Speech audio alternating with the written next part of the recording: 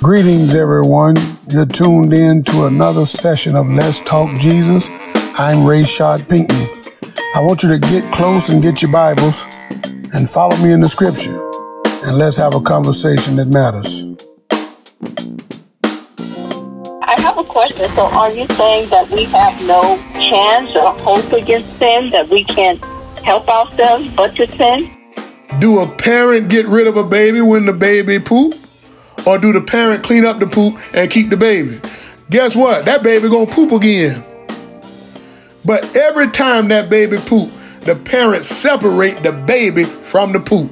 And that's what Jesus do with sin. He separate us from sin. Every time we repent, he separated us from sin. He separated us from the sin of Adam once and for all. You don't got to get baptized but once. When it comes down to repentance, you have to be separated from sin as often as you do it. That's why it said we die daily.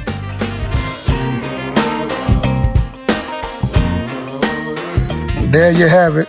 You just heard another session of Let's Talk Jesus.